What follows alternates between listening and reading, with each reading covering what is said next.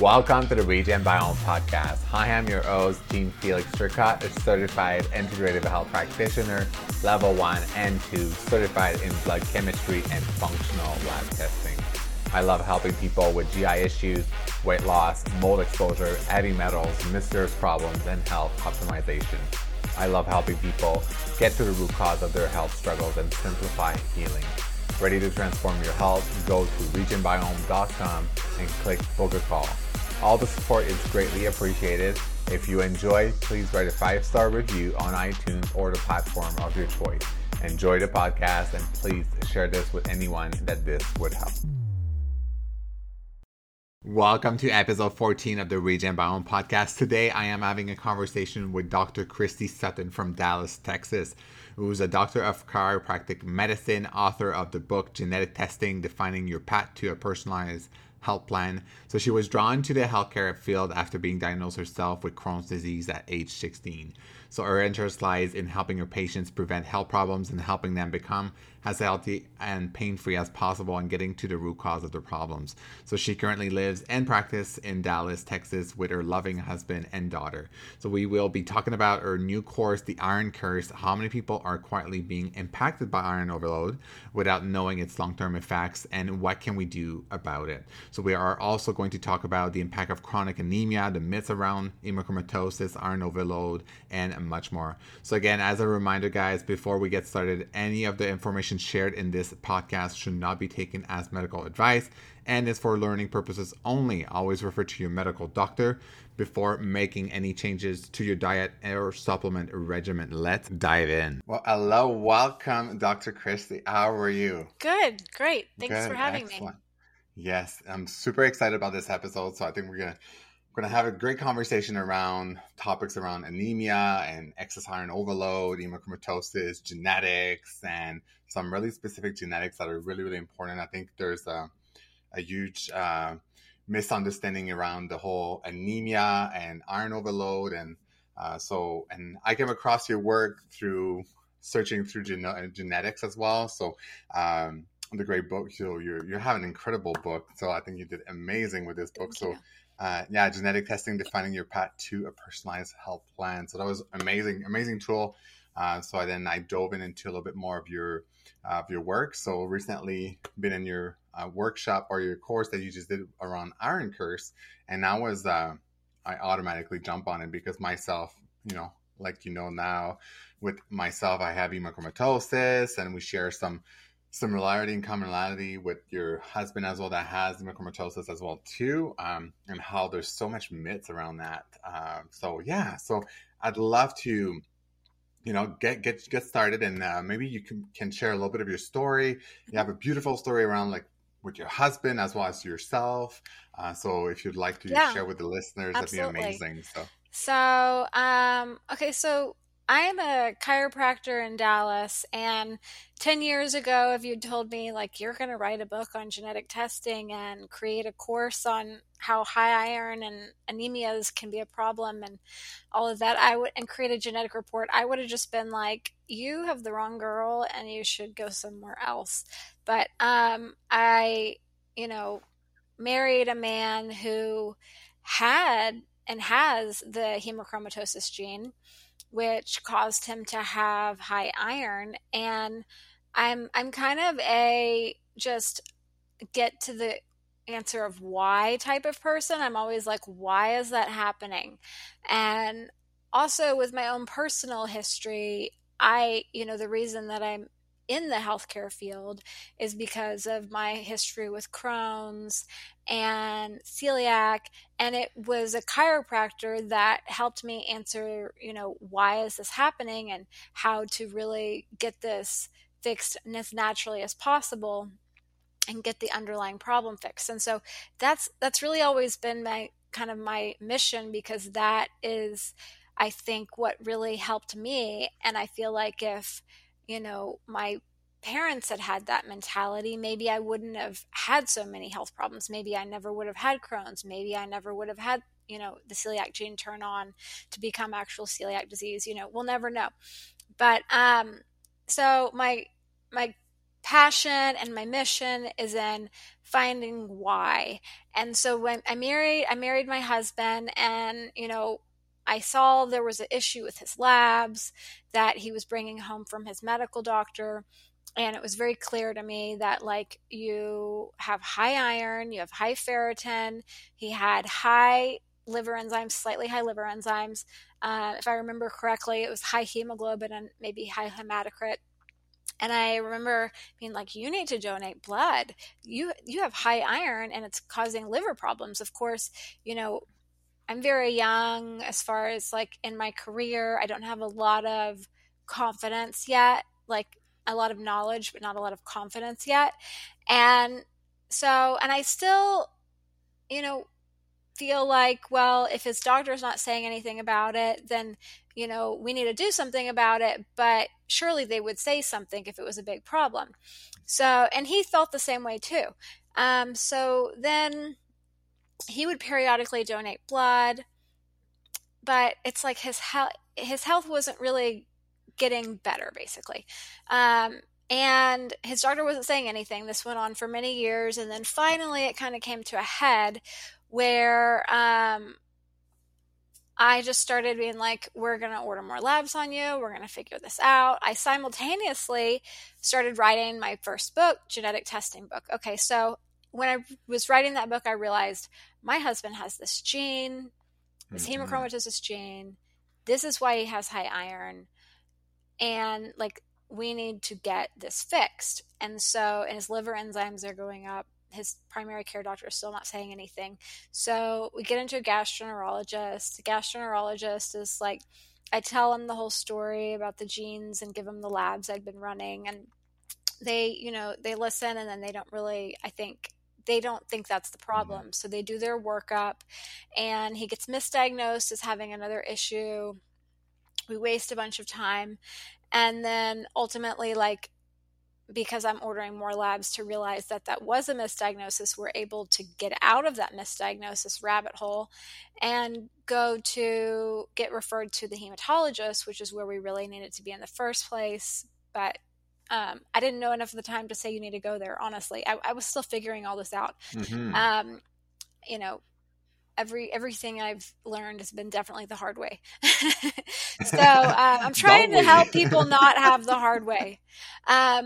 So anyways, we go to the hematologist, give him the labs, give him the gene. They're like, oh yeah, this is hereditary hemochromatosis. They get him started on the treatment. He gets better as far as that goes.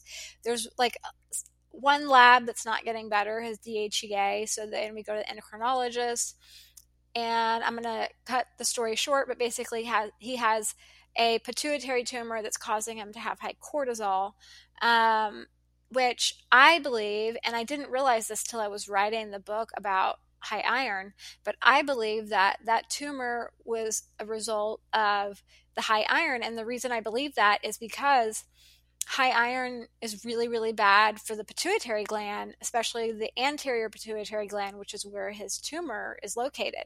So it's very common for people that have high iron to develop cancers really driven by that, because high iron creates a lot of damage to the DNA and inflammation, and DNA damage causes cancers. So I have no way of proving that this tumor is caused by high iron, but I don't think it's a coincidence. His liver's better now, but after going through all of this with my husband, because I'm a chiropractor, I can do labs on people. I obviously was interested in genetic testing, and high iron also causes a lot of joint pain. So it becomes, I developed a very good system for looking at genes and labs in my patients. And what I realize is that we have an epidemic of undiagnosed high iron. I'll be honest with you. When I started practice, I thought my problems were the same problems everybody else had. I thought, everybody's low in iron and they all have digestive issues like diarrhea. So in my practice, when people are like, I have digestive problems, I'm constipated, I was kind of like, wow, there's a lot of constipated people. I just figure people had diarrhea because that's what I had when I was having Crohn's. And then the same thing with iron. I'm like, wow, not everybody has low iron. Some people have high iron. And And I think that's common in healthcare for people to think like everybody has your problem. But until you're really looking for them, then you realize what people's problems actually are. And the problem that we have right now in healthcare is that they're not looking at a full iron panel. They'll maybe order one or two or none, and they're not looking at the genes. And it's a tragedy because this is such a easy disease to screen for, diagnose, and treat. And if you don't, then problems start often at a very young age. My daughter's already having she's already had a high ferritin come back. The only reason we got that blood work done is because I told her doctor to order it. I've told him that she has the gene. They don't care. I'm like, are you going to order the iron panel because she has that gene? So comes back high ferritin, everything else is fine, but they don't even say anything to me. The only reason I know that is because I looked in the portal. And of course now I'm going to be responsible for fixing this. And if you've listened, which I know you took the Iron Curse course, you listened to the story of my colleague who I diagnosed as having hereditary hemochromatosis at age 5 and her tragic story of not being able to get the treatment that she needed. So, Mm. the writing is on the wall. I know what that's going to look like. So that's my introduction. I don't want to, go on a rabbit hole like I can sometimes, Ah, but that's a little bit about me. no, thank you so much for sharing. And I think there's so many things that you brought up to light, and I think this is such a common things that a lot of people experience in the medical space right now in conventional medicine, which is really unfortunate because that's basically what happened with myself, being juggled up and basically being dismissed completely around this thing, right? Because I had excess iron in the past, and when I went on a vegetarian diet, then I went vegan, and I was like, oh my gosh, I feel tired, so I'm probably low on iron. Not knowing that I had this hemochromatosis gene, so which having the homozygous copy of the C282Y genetics, which is the more, what would you say, severe or Yeah, that's probably and the worst option. It could get yeah, worse, but it rarely does. Rarely do and people have three. and I came across with another friend of mine. We came across some other research, which I'll be happy to share with you in regards to some of the people, even with the homozygous, but they also have a different genetics and a different kind. I can't remember off the top of my head, but makes, even though if you have the homozygous, it actually helps you have a more balanced ferritin. So it's kind of like interesting, but I'll be able to share that with Yeah, you. yeah, But with myself, it was interesting how like my levels were over like 237, and for most people and doctors, I think like what you explain as well and what we see normally is we'll see levels, they won't do anything until your levels are 400, 500, or even above to potentially screen you for hemochromatosis. But by that time you already have liver damage, so I'm permanent. like, You this already is, have permanent damage. Yeah, so that's a huge concern. So but yeah, so and then one thing that you also shared was your husband only has one copy of the mild form of hemochromatosis. So what was the general answer, and maybe break the myth around, all most people say, oh, it's, and even myself, starting to run genetics with clients, and I'm like, oh, you're good, like you're fine. It's like, it's nothing like me, but, and I'm like, wait a minute. right. So maybe you can share and talk more Yeah. about that. Okay. So there's one of the, I think, most damaging myths out there right now that I'm really trying to kind of end with the Iron Curse book and webinar is this idea that you have to be homozygous, or you have to have at least two of these hemochromatosis genes to have hereditary hemochromatosis. And that's not true. You can have one. Many people do Yes. develop hereditary hemochromatosis with one. You can develop non-hereditary hemochromatosis with zero hemochromatosis genes, simply from just having the right environmental factors. In fact, today I diagnosed somebody with that, and I thought for sure they were going to have the gene because we did labs on him a couple months ago, and he had full-on hemochromatosis. Um, And then he's telling me this story about his mom and how his mom has all these problems. And then I get to see her genes and she has the gene. And I'm like, well, you have to have this gene. Turns out he doesn't have the gene. He has non-hereditary hemochromatosis because he's an alcoholic and he drinks too much alcohol. And alcohol increases iron absorption. It was also, he's doing much better now, but it happens. You don't have to have the gene to have high iron. Having these genes increases your risk for having high iron because they increase iron absorption. And the more you inherit, the higher the risk. But this is not just a genetic disease. This is an environmental disease. You can have these genes and not have high iron. If you're bleeding a lot, I've seen people with these genes and they need to take iron because maybe they're just heavy bleeders or menstrual cycle or vegans and vegetarians. Oftentimes I find that people that are vegans and vegetarians, and they feel better that way, they'll have this gene. They often are also have problems with dairy, which is a reason that they feel better off of dairy. So there's so many environmental factors, and that's why we just have to look at the labs and the genes because it's not hard. Having said that, Mm. there's a lot of bad information out there, and it's coming from the highest authorities, and that's what we're up against right now. So yes, my husband, I'll just give you a little story. I'll give you a couple stories. One is, I always, whenever I diagnose somebody with an iron problem, I always refer them out. That's within my scope of practice, to diagnose it, and then ultimately I have to refer them out. But what's really disturbing to me is how often, these people have these genes, they have the labs that say high iron, they go to the doctor and their primary care doctor or whatever, and it's just totally dismissed. You're fine. Mm. This is not a problem. And that is so frustrating to me, to be like, to know that this is a problem, to understand so deeply how this is a problem, and then these patients are just being completely misled because the medical professionals don't know what to do, is frankly what I believe is the problem. And so my husband, he has one HFEH6D3 gene. Now, a lot of people out there, many of them with lots of fancy degrees, medical degrees, would say you cannot develop hemochromatosis with that genotype. And they're wrong. It's happening. It happens all the time. Most of the people that I diagnose with hereditary hemochromatosis have one gene. And the reason for that is because that is the most common genetic.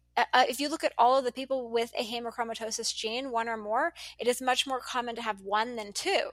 Now, the people that have two are more likely to have high iron statistically, but there's so many people out there with just one gene that the majority of people that I diagnose have just one gene. It is very common for people with one gene to develop. And I didn't even know that people thought you had to have two genes until I started researching for this book, because I did this all backwards. I did all of this backwards. I really was like, the only reason I wrote this book is because I identified a problem, and I sent the people to the doctors, and the doctors didn't do their job. And then, I had to figure out what the next step was. And so when I started researching, I'm like, what is this two gene thing? This is, everybody that I see has, so many people that I see have one gene. What is that? And then I realized, like, oh, this is a serious problem. And then and then I realized why my husband's brother, who's a medical doctor, when we told my husband, Oh, that's so interesting. yeah, when we told my husband's family, because when somebody has a hemochromatosis gene, like, they need to tell everybody in their family, because it's a gene and this is probably, affecting multiple people as a gene that does.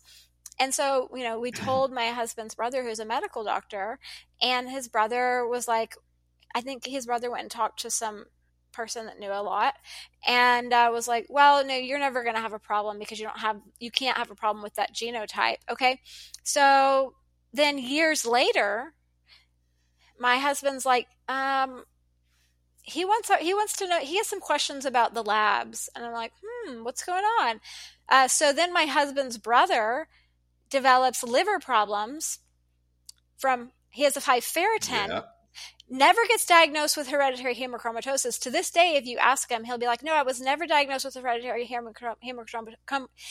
never diagnosed with hereditary hemochromatosis because like his labs didn't meet the standard. But he had liver damage and he had high ferritin, and the liver damage went away when he had blood removed to lower the iron. So it's like, okay, you had hereditary hemochromatosis. Like, I'm sorry they couldn't figure that out for you. But it's just, there's medical doctor talking to other medical doctor experts. Totally, they miss it. So, I mean, it's awful what's going on out there. It's tragic, and it's so avoidable. And the biggest, 100%. the myth of the if somebody says you're a carrier, then they don't know what they're talking about. Because if you look up the definition of a carrier in the genetic world, that means that you carry the gene for something, like you have one copy of it, but you cannot have a health problem related to it because you don't have two. For example, I am a carrier for the PKU gene. I have one. If I had two, I would 100% have PKU. I have one, so I 100% don't. I'm cool. It's okay. With hemochromatosis. What is the PKU. what is the PKU? Okay, so this is a really rare, this is actually a very rare gene. Like, I'm the only person that I know that has this gene. I got it from my grandma, very Irish. We're just weird people. But yeah, most people with the hemochromatosis gene have Irish genotype too. And we can talk about that later if you want, why that is. But PKU is a disease where you can't metabolize the amino acid phenylalanine, and you have to eat, like, it causes serious neurological damage, and you have to eat a zero, like, low phenylalanine diet, which basically means like it's a life sentence to eating like the most restricted medical food out there. It's truly an awful genetic disease, much like cystic fibrosis. If you have, two cystic fibrosis genes, you're gonna have cystic fibrosis, that type of thing. Like, those are truly genetic diseases where if you have that, that doesn't mean that I still couldn't maybe have some health problems from it. And I think in the world of genetics, like, there's a lot that's going to be discovered about our myths about genetics. Like, maybe this idea of being a carrier is not really right in general in genetics. Like, maybe people that just have one have different health problems for things like me, PKU. I don't know what they might be. I mean, I know that I don't eat any aspartame because aspartame turns into phenylalanine, and I have this concern that it's going to be a problem, which I know it's bad for your brain anyways, but that's a different story. But my point is that with hemochromatosis, there's this genetic myth that you can have one of these hemochromatosis genes and you're fine. Like, you're cool, it's okay, you just have one, you're never going to get hemochromatosis. And that's the carrier myth. And like, I'm the only person out there that I know of that's like, this is a myth. We've got to end this myth, and we've got to get it like from the top down. We have to really get the top organizations to change that wording, because carriers should not be in the vocabulary for hemochromatosis. It's completely inappropriate because so many people that have one of those genes develop hemochromatosis. They're not carriers. Exactly. And I think that's why the big concern around with genetics, because so many genetics companies are popping right and left. And the thing is, when genetics is interpreted without a human being, with only yourself, I find there's some cautious thing.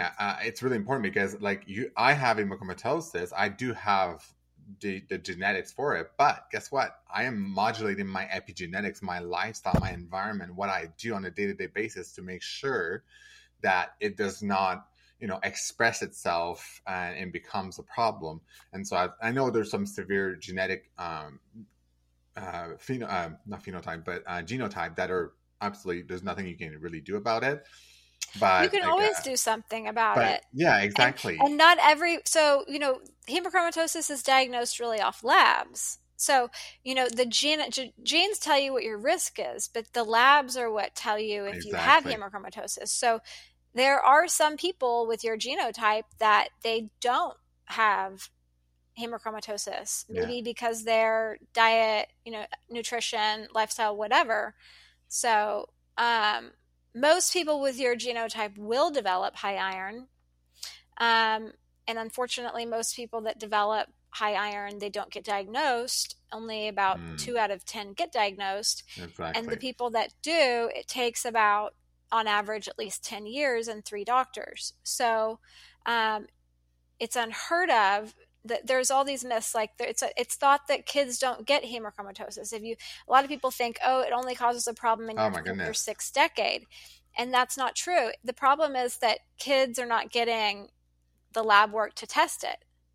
And just like teenagers and adults in general, we're not ordering a full iron panel, which is criminal because it's a $30 I know. lab. It just doesn't make sense. No. And the thing like around the kids, and this is why like epigenetics and genetics makes, epigenetics is so important in tracking. You track your genetics through blood chemistry, and this is why I cannot stress that enough. But that's what I always share with my clients, with my following, with people, because I'm like, if you're just doing your genetics but you're not tracking it through blood chemistry, it's like with methylation. It's the same thing. I'm like, well, you have to track it. It's not, Right. you have MTHFR, but we all do have the genetics, but whether or not you have a variant, but how is that expressing in, like, are you testing homocysteine? Are you testing like a simple plain CBC panel with differentials? Like all of this stuff matters big time. Right. Yeah. And there's, I totally agree. I have in my practice, occasionally I'll have people that they come in and they're like, I just want you to read my genetics. And I'm like, I don't like read genetics like astrology or something. Okay. Like this is simply telling you kind of where your genetic Achilles heel is. And then ultimately, you can't just look at genetics and not look at the labs and the like symptoms and the not just the symptoms, but the environmental factors. Like if you're just looking at the genetics without that lab piece, then you're lost at sea without a compass. And that's why I created the word labragenomics, because I wanted people to be comfortable with looking at both and Mm-hmm. layering them and knowing I have this lab, I need to know about this gene, or I have this gene, I want to know about this lab. I mean, like just today, somebody's labs came back and she's got symptoms of high iron or signs of high iron in her labs, 31-year-old female. And I'm like, okay, you need to order genetic testing because I don't know what you're dealing with, but this is not normal. And you need to figure it out now. So that's where we really need all of them, Yeah. but this is not where the medical system is ready to be yet, and that this is going to have to be driven by the lay people. I believe in medicine and in healthcare.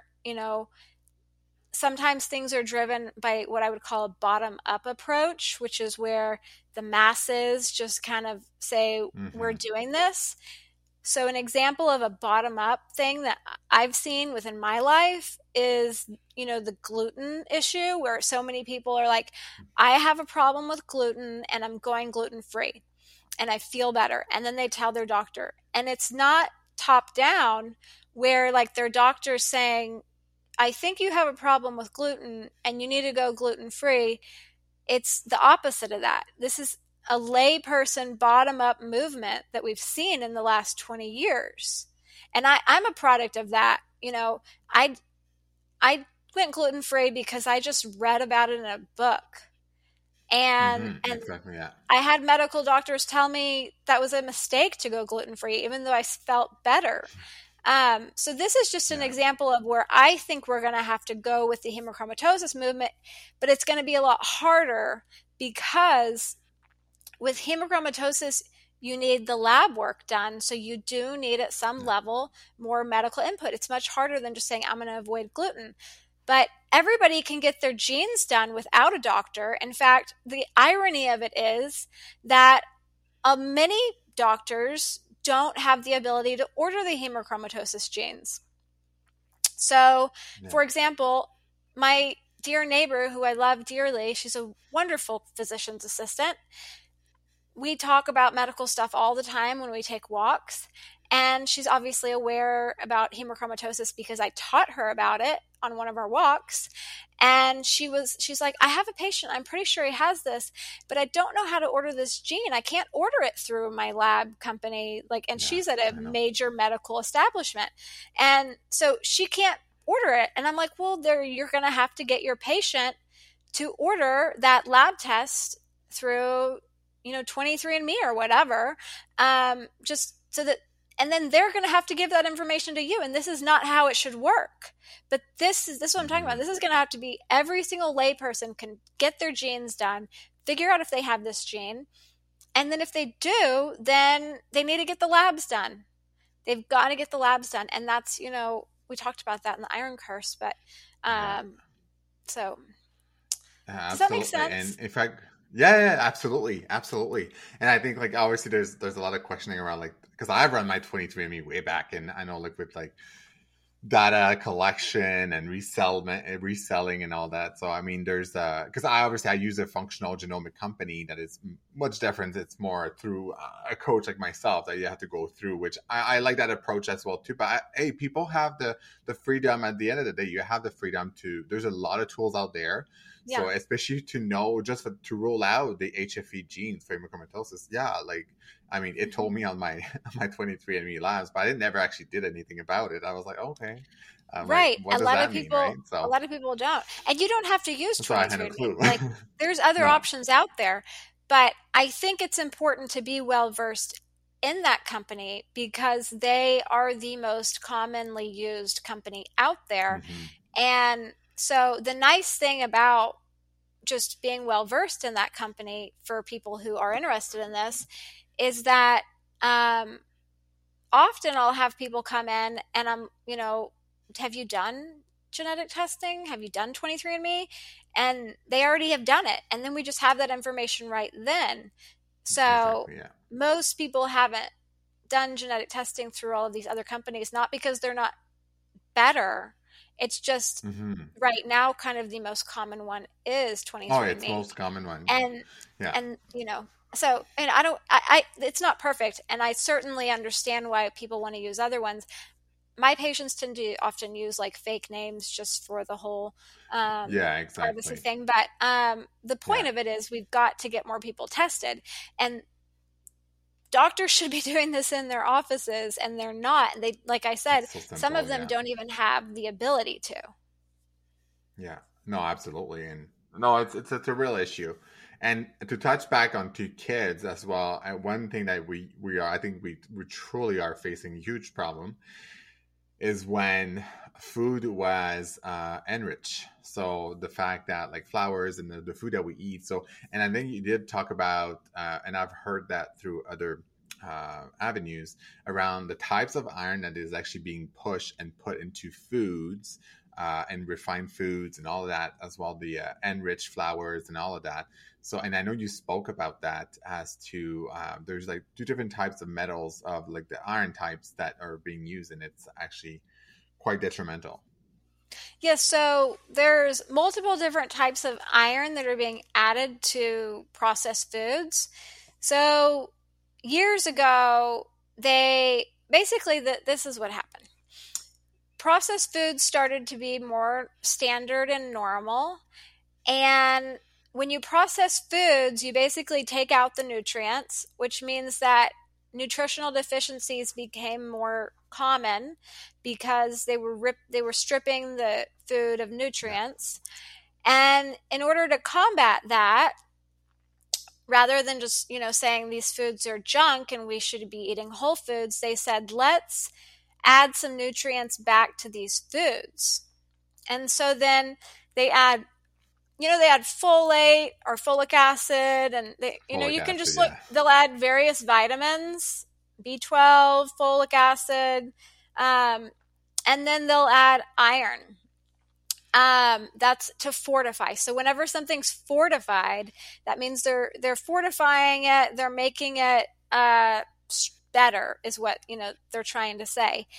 They're not making it better. They're just stripping out all the really key nutrients, and they're adding back a couple, low quality, crappy, low quality nutrients.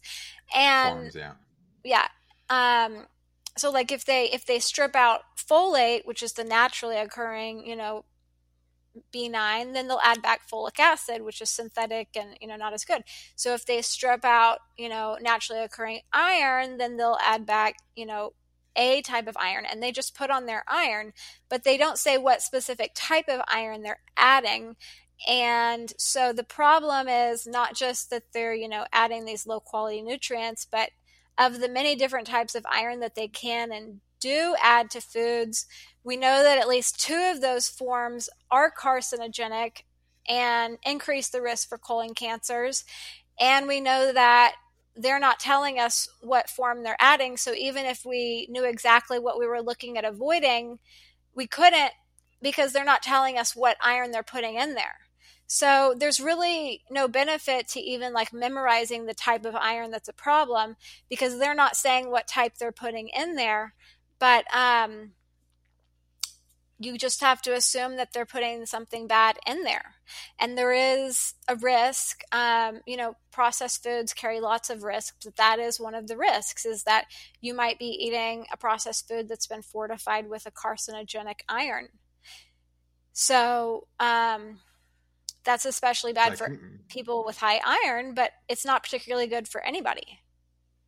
And kids in general, I mean, eating a tons of cereals, a ton of these products. So it's even more common to have excess iron with so many children nowadays. So yeah. With kids, what I see with kids is that kids don't tend to have high iron unless they have the hemochromatosis gene. Okay. And then with kids, it's very common to have iron deficient anemia. So and adults too, iron deficient anemia is very common, and it's a serious issue. About that. Yeah. But with kids really don't tend to have high iron unless they have that hemochromatosis gene, is what I see. With adults, you see more adults with high iron that don't have the hemochromatosis gene. Statistically, the people with the hemochromatosis gene are going to be more likely to have high iron. But there's lots of adults out there that have high iron and they don't have the gene.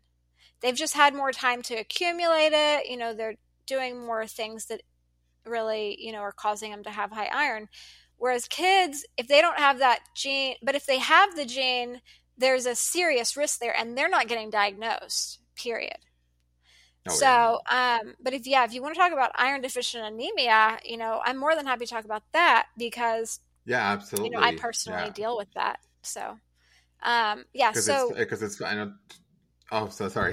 Because I know, there's different types of anemia, and then there's chronic disease of anemia. So it could cause, because the thing, pathogens loves iron, right? So I've quickly spoken about that in the past, but let me, tell us about your story around that.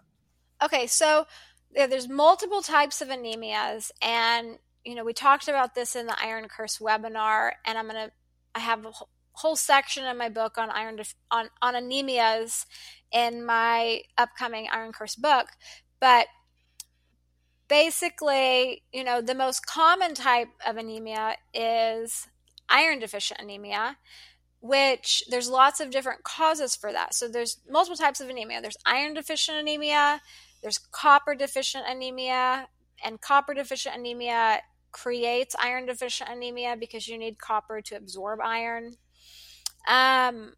There's, and also to be able to transport iron in and out of the cell. Mm-hmm. There's aplastic anemia, which is where you get like not enough red blood cells because your bone marrow is not creating enough. There's hemolytic anemia, where your red blood cells are breaking, and basically they're not lasting long enough, they're breaking, and that's creating low red blood cells but high iron. There's anemia of inflammation, which is often called anemia of chronic disease. Disease, And yeah. that is like what you were saying. So, whenever you have an infection, the immune system likes to get iron out of the blood, and the immune system knows that like parasites and bacteria, and they need iron for their survival so they can thrive. One of the things they're getting from us is iron. And so the immune system knows that if there's a lot of iron, you're going to be more likely to not be able to get over this infection, which is why people that have high iron tend to have more infections. So the immune system knows that Mm-hmm. if somebody has an infection, it's going to get the iron out of the blood, and it sequesters the iron in the liver and in the macrophages, part of the immune system. So you'll see like accumulations in the spleen, especially in people that don't have the hemochromatosis gene, and then in the intestinal lining. And so basically this is decreasing the absorption of iron, but it's also decreasing the amount of iron that's in the blood whenever you have an infection.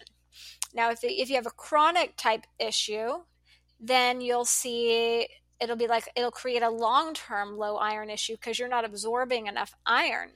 And that is, on labs, that looks like a high ferritin, because you're storing lots of iron as ferritin. And ferritin's also an inflammatory blood marker Acute response, because or there's as lots well, of yeah, yeah, inflammation. Yeah, but it's not just acute, it can be chronic too if you yeah. have Chronic as chronically well, yeah, yeah. high inflammation. Mm. It signifies there's inflammation. Um, and and then you'll often get like a low serum iron, or a low iron saturation, or like a high TIBC or a high UIBC, that type of stuff. So that's anemia of inflammation, which is pretty common. And then but iron deficient anemia is, the mother lode. Some people out there say copper deficient anemia is the mother lode. I would wager that it's iron deficient anemia, although I'm not trying to undermine copper deficient anemia. I know that that is an issue out there that does need to be seriously looked at. Having said that, because females particularly tend to be at a higher risk for iron deficient anemia, the reason that they tend to be a higher risk for iron deficient anemia is because they menstruate. And there's a lot of women out there that have very heavy menstrual cycles, and they are bleeding, and the main thing that you lose when you bleed, you might lose a little bit of copper, but you lose a lot of iron. That's why when somebody has high iron, one of the treatments is donating blood. I talk about many other treatments in the Iron Curse, and they're wonderful and great too. Diet supplements, all that. Having said that, there is no doubt that the primary thing you lose when you're bleeding is iron. And so Mm-hmm. women tend to have issues with iron deficient anemia for that reason. It's so common. Kids often have issues with iron deficient anemia too, for different reasons. And their reasons are largely because they're on a high calcium diet. Calcium binds to iron. They're growing very Mm-hmm. quickly, which uses a lot of iron. Maybe they're picky eaters. They're not getting enough iron. Those are the big reasons for the kids, but it's very common for kids to be low in iron, and they're not diagnosed properly either.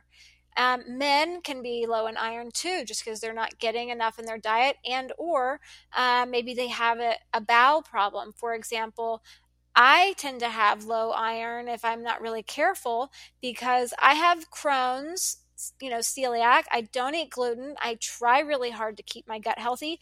But when I was 16 and they diagnosed me, they took a foot of my small intestine out.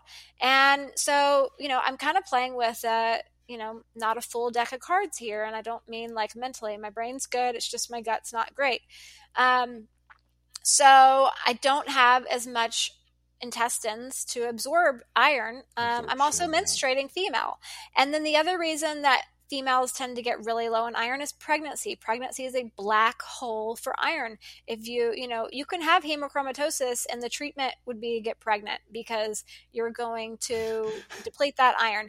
But it's hard to get pregnant if you have hemochromatosis because hemochromatosis causes infertility, which is tragic. And I'm dealing with somebody, that was my patient today. They're crying about infertility. And I'm like, well, the problem is that you had undiagnosed hemochromatosis for a long time, but I'm not telling them. We're just trying to get them as healthy as possible. But yeah, high iron will cause infertility. It'll cause heart problems. It'll cause joint pain. It'll cause liver problems. That's a big one. That's probably the most well known, but it makes Yeah. sense because iron's stored in the liver. It'll destroy your brain. Um, you know, through the iron curse, I have this whole lecture on just all the problems that iron causes, and it's a lot. It's a long, deep list. Mitochondrial issues, That's you huge. name a problem, I can tell you how high iron causes it. Literally, you name a problem, high iron can cause it. I'll tell you how. Yeah, and that's so common, and I think I think there's a sweet spot because I had a long time I had my copper levels conventionally was extremely low when we tested it because I requested my doctor to do it, and she finally did it, and I was in the red conventionally, so I'm like, hey, this is a problem, and I think for myself, it's always been a funny journey of like how more predisposed you are to towards infections, but it's funny anyways. Maybe we can talk about Well, that it's later common because for how people with my high iron to have low copper because, yeah. and just the serum copper is not the most wonderfully accurate test out there, although it's Hmm. worth Yeah, ordering. But ceruloplasmin as well and seroplasm, coordinated. and then maybe even like a hair analysis just to see what's going on in the hair. Yeah.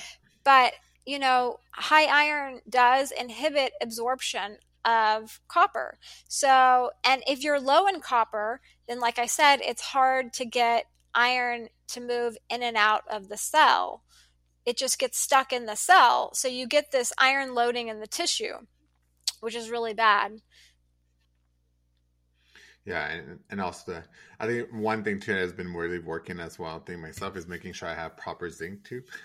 So I think too Yeah. is And yeah. high iron will cause low zinc Hmm. also, and then low zinc will cause more iron related problems. So yeah, And low copper certainly. and like that's so many Yeah. things. Yeah, the minerals are, Amazing. there's really a It's symbiotic touchy. relationship there. And when you Yeah. start getting high in iron, you often like start getting low in a lot of the other ones. And so that's why, you have to look at those different Yeah. possibilities. And And there's one thing that you spoke about, and it's so common in the functional medicine or naturopathic world now is a lot of people that because you got the diagnosis of you are anemic, so because your ferritin is low, let's just go get a iron shot. And I'm like, wait a minute. I'm like, and you spoke about that as this should be like the last resource. oh, you Um, mean like an you iron know, infusion? infusion, yeah, Yeah. iron Yeah. infusion, yeah. So maybe you can talk about Yeah. why, Oh, there's yeah. other steps before that. Yeah, why is always my question. Okay, you have low iron. Why? You have high iron. Why? If nobody's asking that question, then, that's an unfortunate thing. So, with iron infusions, people that are, because you can die from low iron. You need iron. Too much, too little, there's this Goldilocks part, and most people are either too low or too high. Um, but there's a lot of people that get iron infusions because they're dangerously low in iron. Only a medical doctor will be able to give an iron infusion. That's a pretty serious. Once you need an iron infusion, like you're dangerously low. So this is a common treatment that people that have, like pregnant women often get iron infusions because they're so low in iron from being pregnant, and their doctor just didn't get a handle on the iron deficient anemia properly. I see that a lot. Not with my patients. My patients don't have that problem. because I don't let them have that problem, but that's a very common thing to happen in the OBGYN world. Often also, like, non-pregnant patients will need iron infusions if maybe they just had surgery and they lost a lot of blood, and or they maybe they have like a GI bleed. You see that a lot. And so there's always a reason, and you've got to find the underlying reason and fix it. Like if somebody has a GI bleed, then obviously you need to fix the GI bleed, heal up the gut, and then find, why did you have a GI bleed? Is it because you've been taking a high dose of, aspirin for the Mm. last decade? So there's always a question of why. But iron, what I talked about in the iron curse is about how iron infusions are, while people can die from low iron, and if your doctor says you need an iron infusion, then you probably really need more iron. That's dangerous. Having said that, iron infusions give you a lot of oxidative stress. They create a lot of oxidative stress. And oxidative stress is like if you cut an apple and you just let it sit out, it's going to turn brown. And that's the oxidative stress. That's the oxygen in the room is reacting with the apple, and it's causing damage to the apple, which is why you can see it turn brown. Oxidative stress is also what causes rust. So, if you imagine something rusting and becoming rusty, that's what's happening inside the bodies of people that have high iron. They're rusting on a cellular level from the inside, very deepest inside their body. And so oxidative stress is caused by high iron. Oxidative stress is also caused by iron infusions. The reason for that, even in people that have low iron, they are going to have a lot of oxidative stress from that iron infusion, because that iron is not bound to transferrin. The body's designed to keep iron sequestered by transferrin. Like, iron is supposed to be bound to transferrin to travel throughout the blood. And the reason for that is because the body is really smart, and it knows that if it doesn't bind transferrin to iron, that iron's going to go cause damage somewhere, because it's just unbound and it's just going to go react to something. And it's just going to kind of go react wherever it wants to go. Now, the body is not going to let that happen. And so when you eat iron and you absorb it in your intestines, it gets attached to a transferrin. And the transferrin is like the chaperone. It's the chaperone that says, okay, we're going to go here, and you can go here, and I'll drop you off there. It's like the chauffeur. It's like, I'm going to pick you up, and I'm going to make sure you get to where you need to go, and you can go there, but, only because I took you there.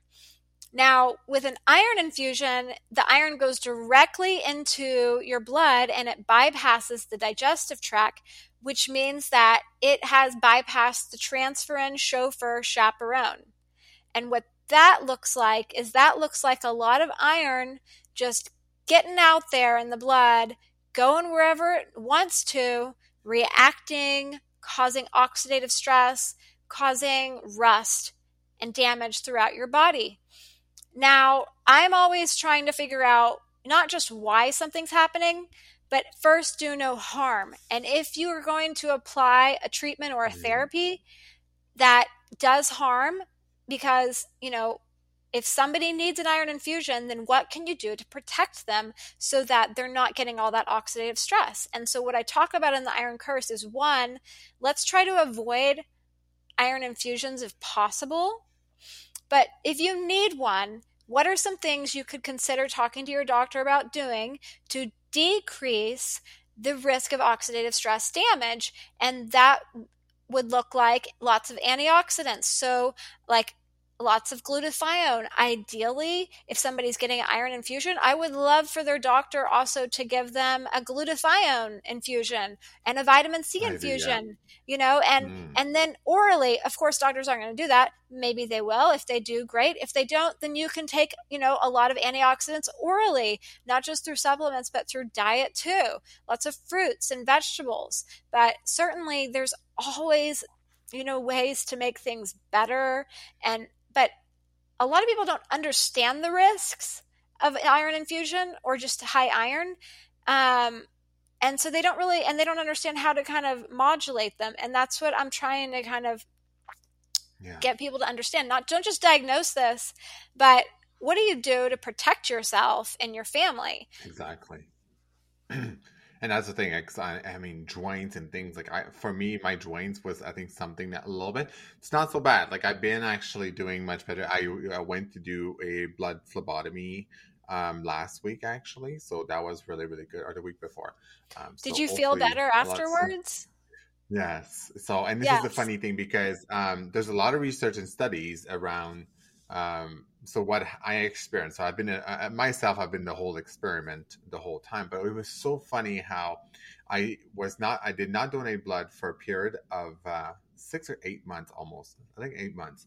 But in that period of time, so I actually started taking lactoferrin, which is a great iron chelator per se. They say according to some of the research, but also as a great iron absorbent as well too, especially in pregnant women that are deficient, anemic. So there's a great studies on those.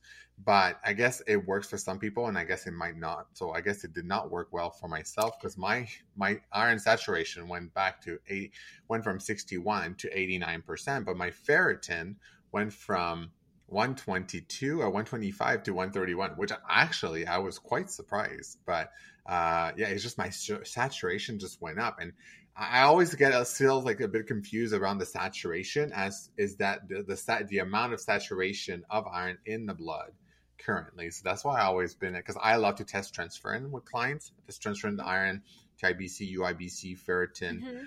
obviously like copper and all these ones. But yeah, the saturation, it was quite interesting for me. So Yeah, so, lactoferrin, I don't have a lot of personal, like, clinical experience with that. That's not really the route that, like, I've kind hmm of experimented with.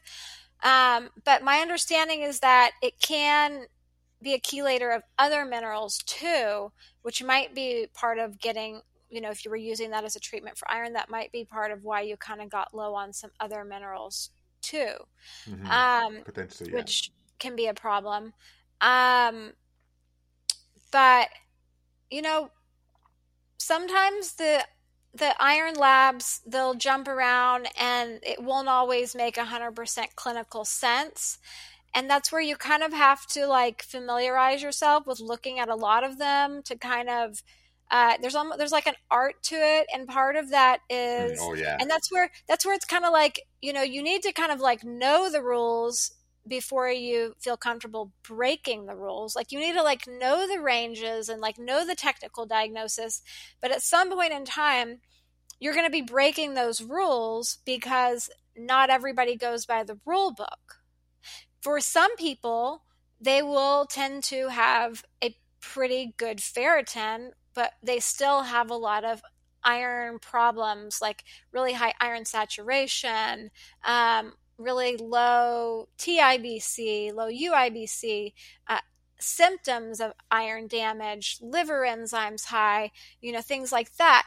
So not everybody, and then other people, like the ferritin is just going to go through the roof before their iron saturation comes up.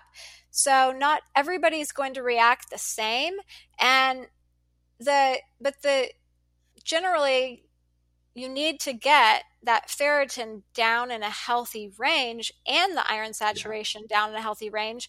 And the process of getting there is not always exactly clear. Sometimes, one will drop and then the other, and that's where you can get some iron avidity, where like if you're if you're getting a lot of blood out quickly, then basically your iron saturation can go high and your ferritin can go low. And that's just like your body is kind of saying, oh my gosh, we are now in an iron deficit situation.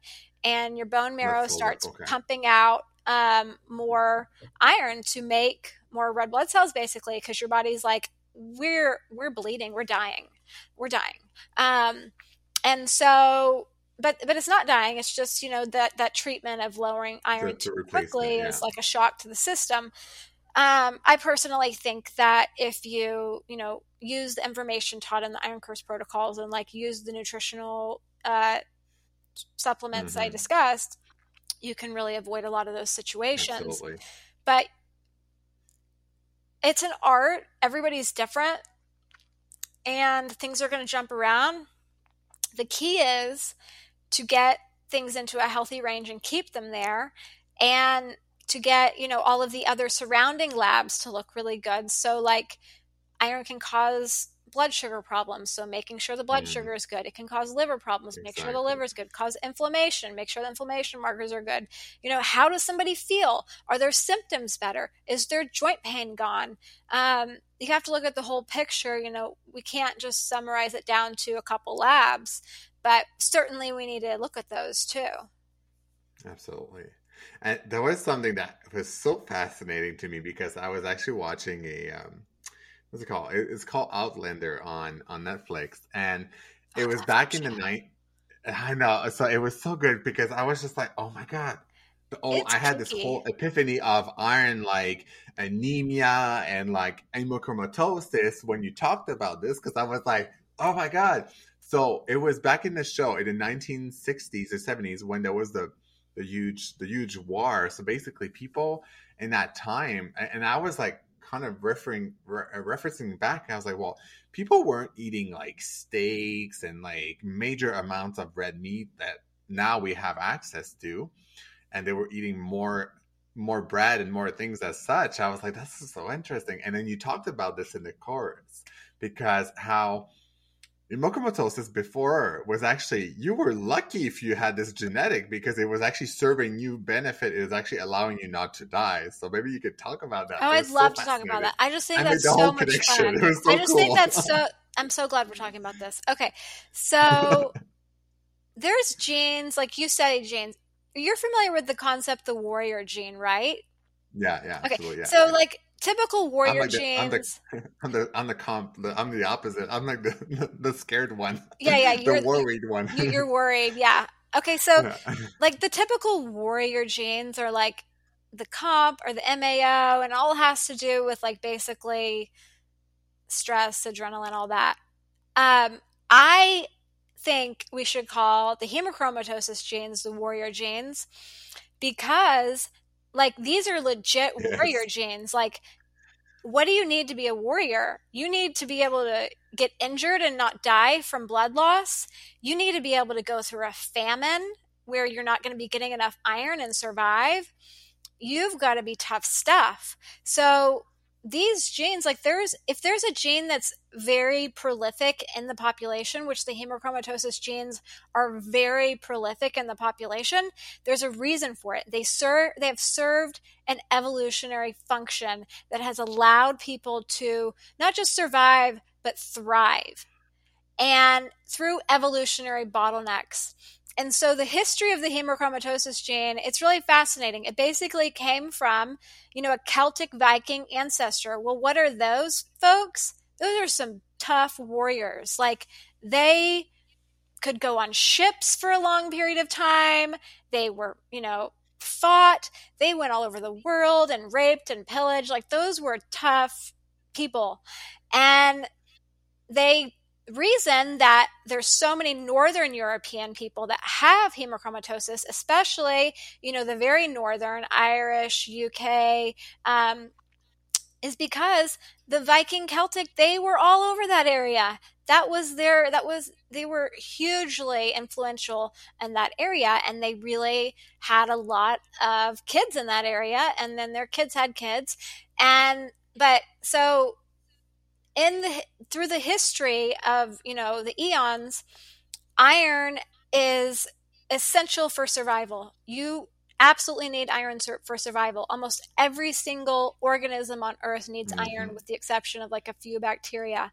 So what are things that iron helps you survive with? It helps you survive pregnancy is a evolutionary bottleneck. It helps you survive being a child. Yeah. These genes, they help children to survive periods of famine. And like there's all these kids with low iron out there, they could die in a non-iron rich world where McDonald's is not at every corner, where Oh literally yeah. it's like we just don't have food, we're not eating today, I'm sorry. It's there's no food. Famines injuries. Iron is key for, I'm sorry, iron is key for all of these things. And so this gene, it was a blessing. The book and the webinar, they're called The Iron Curse. Well, it's also, the Celtic curse is thought, the hemochromatosis gene has been Yeah. called the Celtic curse. It's been called the Irish curse because so many people in Ireland have this gene. I just changed it to the iron curse because I have seen so many people with in a totally different genetic populations that have this gene and have this problem. And that's probably because I'm an American, and in America we have so many people from different parts of the world. So I have, like our front desk girl, she's from Honduras, and she has the gene, and she's not, she's Hispanic, but she got it from her father, who has lots of health problems. I've seen people from the Mediterranean, Yeah. various areas with this gene. So it's not just a Northern European genetic issue anymore, and we also need to get that out of our head. Having said that, it is mostly in the Northern European, especially particularly the worst in Ireland, and the reason for that is because of the Irish potato famine. So this Mm. gene was already very common there because the Celtic Irish people brought it down, but also because in Ireland, green tea is very popular, is my understanding. I've never been there. I'd love to go someday.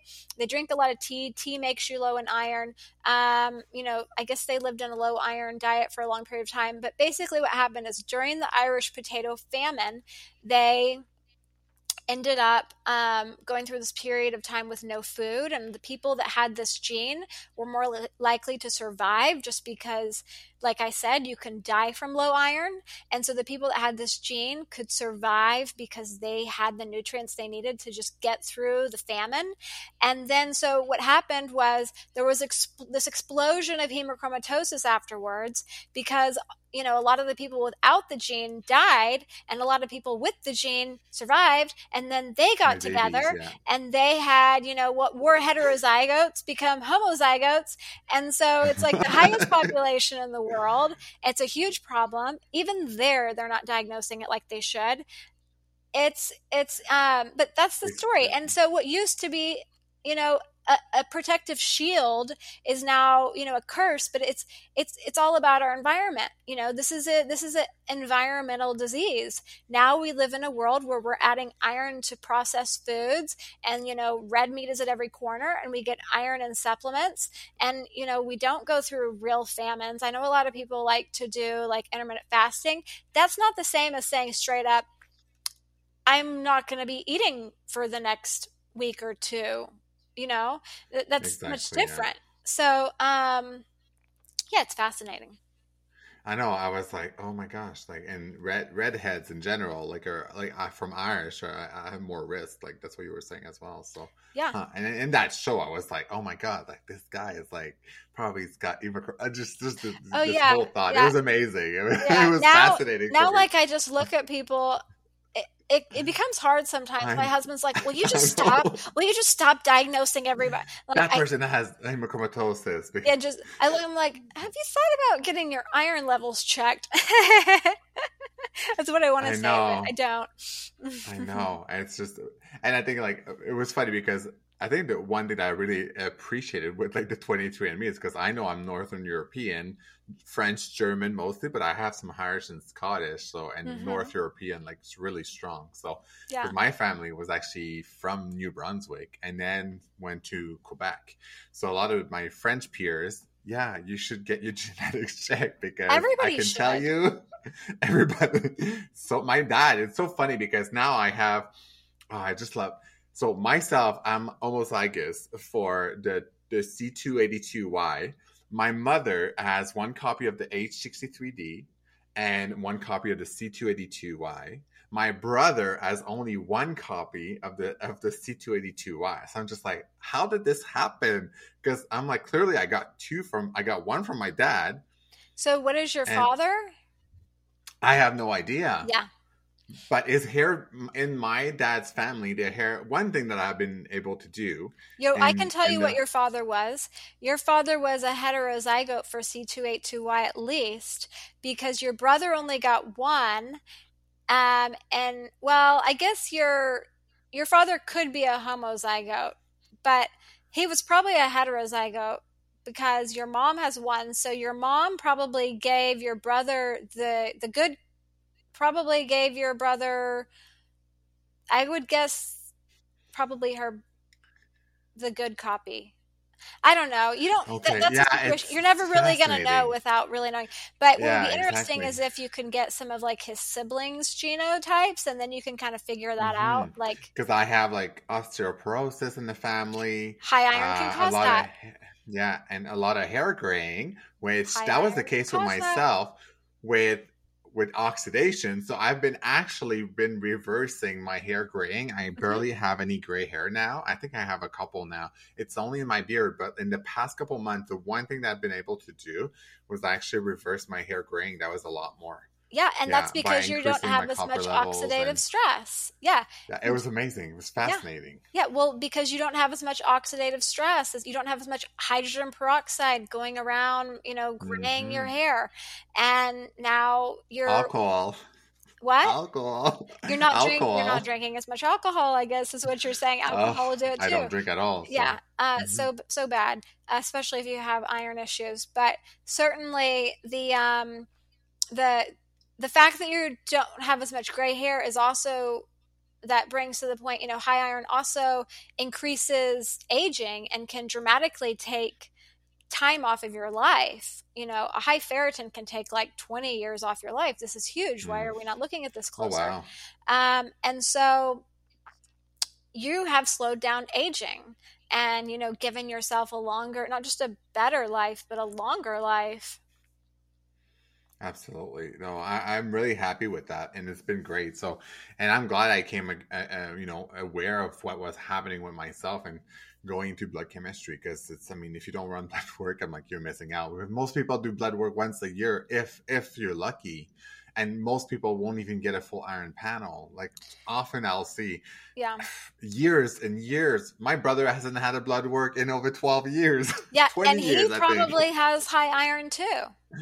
Yeah. Uh, And it's sad because this is something, like I said, that is so easy to treat and diagnose and avoid and screen for, and we're just totally missing it, which um in my mind I'm like, if we can't get a handle on this, like how are we going to get a handle on any of the more complicated, like how are we ever going to really get a handle on like cancers and more serious yeah. things that are, harder to diagnose and treat and screen for, if we can't get a handle on this, because with this it's not a lack of knowledge or information or Hmm.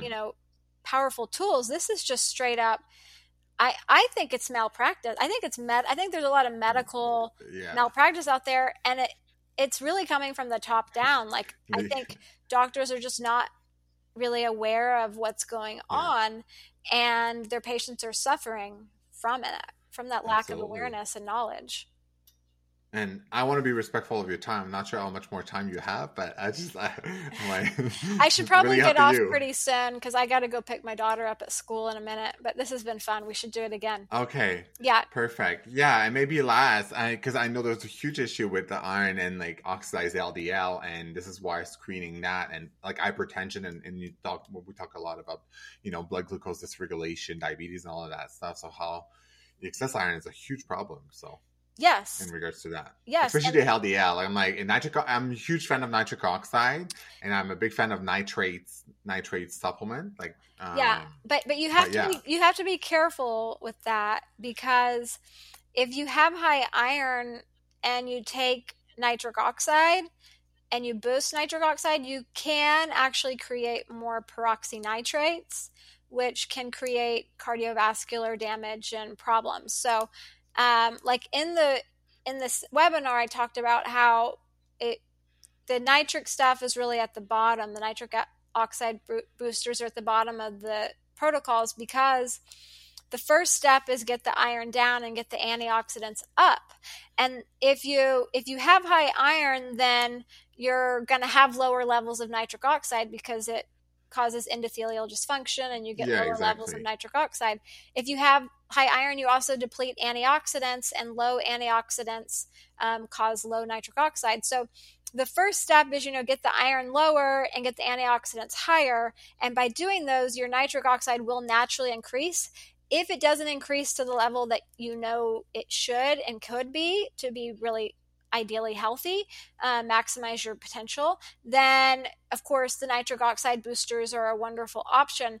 But you got to be careful to not do those in the wrong order. And if you just take tons of antioxidants with them, because you don't want to be creating a peroxynitrate situation. Yeah, because my understanding was people taking straight arginine.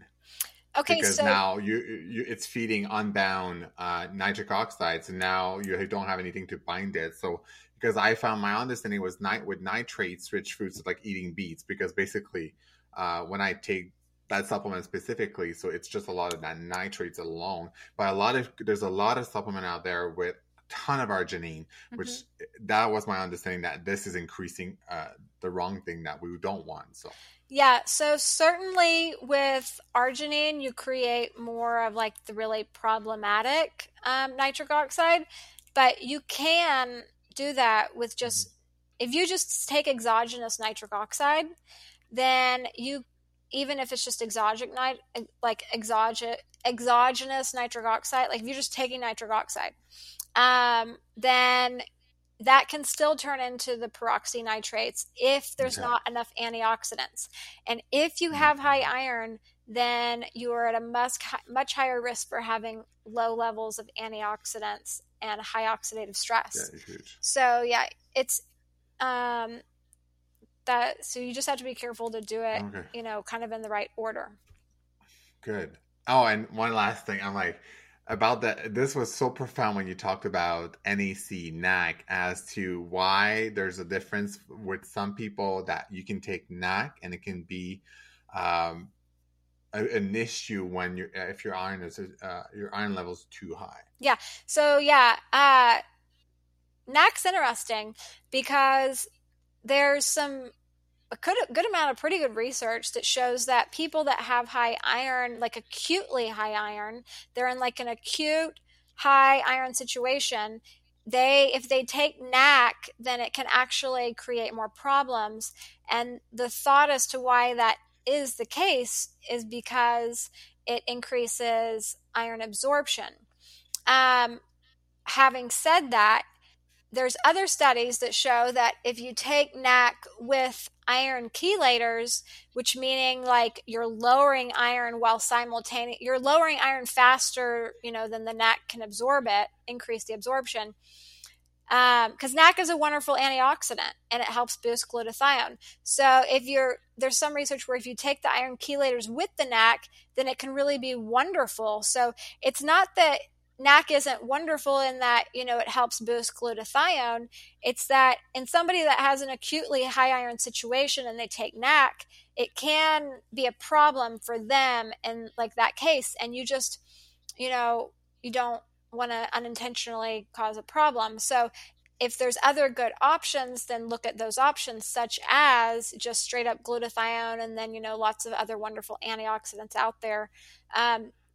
And not to say NAC couldn't be used in some form or fashion with people with high iron. It's just you really have to be careful and know what you're doing. And I think probably the best time for people to use NAC is when their iron levels are either low or normal, and just to get the extra. There's just so many wonderful antioxidants out there that you don't have to just use NAC. That's just a really popular one. Yeah. And alpha lipoic. And we have to learn as much as we can about these different things, because there's such wonderful, useful tools, all these different, nutritional supplements, and they can really be transformational.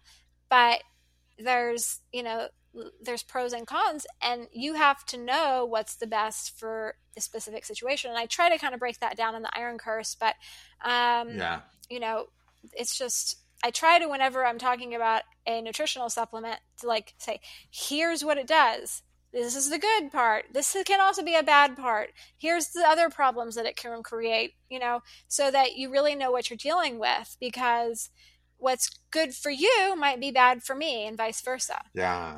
And because the whole thing with like curcumin as well, which I've been starting to take, but for some people it can deplete. It can also deplete your iron as well too if you take curcumin Yeah, I as can't well, take right? curcumin. I would love to take curcumin. I would love to take curcumin. That stuff's great. If I take it, I have iron deficient anemia. I can't take it. And then But people that have high iron, it's wonderful. yeah. Well, I guess we'll have to, to tune in again on Yes, I another would love episode. to. Thank you And so I'm much. like, all these, like, I love it. I want to dive maybe even like we dove so much into iron, but maybe into like diving into deeper into genetics. Then we should just Yeah, do like a whole genetics and yeah, because there's just so many things out there like curcumin. Okay, so that could be also an inhibitor of like the CYP3A4 enzyme in the liver, which you can have issues with estrogen and then drug metabolization as well too. So I'm like, okay, well, yeah. are we doing harm like resveratrol, quercetin, like all the rutin, apigenin, and all these bioflavonoids with COMT, MAO, or methylene blue right now too, which I was thinking of trying it out, but I'm like, okay, well, we'll see. It's so interesting. There's so much to learn There's so much to learn. about all of Yeah, that. yeah. And I just did the methylation and MTHFR seminar. I don't know if you saw it, but Oh, okay, okay, no, so that's another one. And then I have the celiac one coming up, which is about celiac and Crohn's and just like autoimmune, inflammatory, immune stuff. So those are fun genetic things. I don't fun, those are important genetic topics also we absolutely. could talk about at some point in time. But yeah, so thank you for having me and for, really Oh, getting it. Unfortunately, it took you having the disease to really get it, but I think that yeah, you can it's a really help blessing. so many It's a people. blessing. Right. Yeah, exactly. 100%. You've turned it the silver lining, but I think you can help so many people just by getting the message out there. And, it's one thing when you hear it from somebody that suffered from it. Absolutely. So, and again, before you leave, so where can people get a hold of you or get your book or Yeah. see more of your work or the Iron Curse if people want to part and take a Yeah. deep dive into this because it was so good. Like, a lot of content. Yeah. Yeah. The, Amazing. the Iron Curse is, over 6 hours of just straight up content about iron. So if you're interested, so the best website right now is Dr. Christy Sutton. And then you can also follow me on social media, Facebook, Christy Sutton, Instagram and TikTok are Dr. Christy Sutton. And then I have a little bit of content on YouTube. But so, yes, thank you so much. Perfect. No problem. I'll put all of that in the show notes as well too.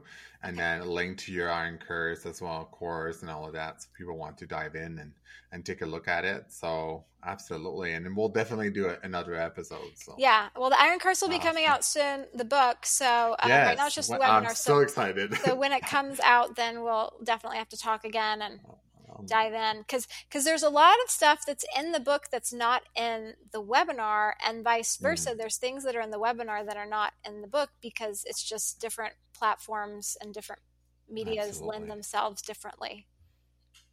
Awesome. Perfect. Yeah. Excellent. Thank Well, it was so you. good to having you. Thank you. And then until next time, so we'll definitely dive back into another episode. So Okay. Thanks. absolutely. Thank you so much for joining me on this episode of the Regen Biome podcast. If you enjoyed the show, please remember to leave us a 5-star review on iTunes because that's what helps us to be heard and to be seen. If you'd like to connect with me directly or seeking private one-on-one health coaching, or if you have any questions about this episode, please reach out to me directly through my website, regenbiome.com, or on Instagram at JeanFelix_JFT. Thanks again, and I look forward to seeing you on the next episode.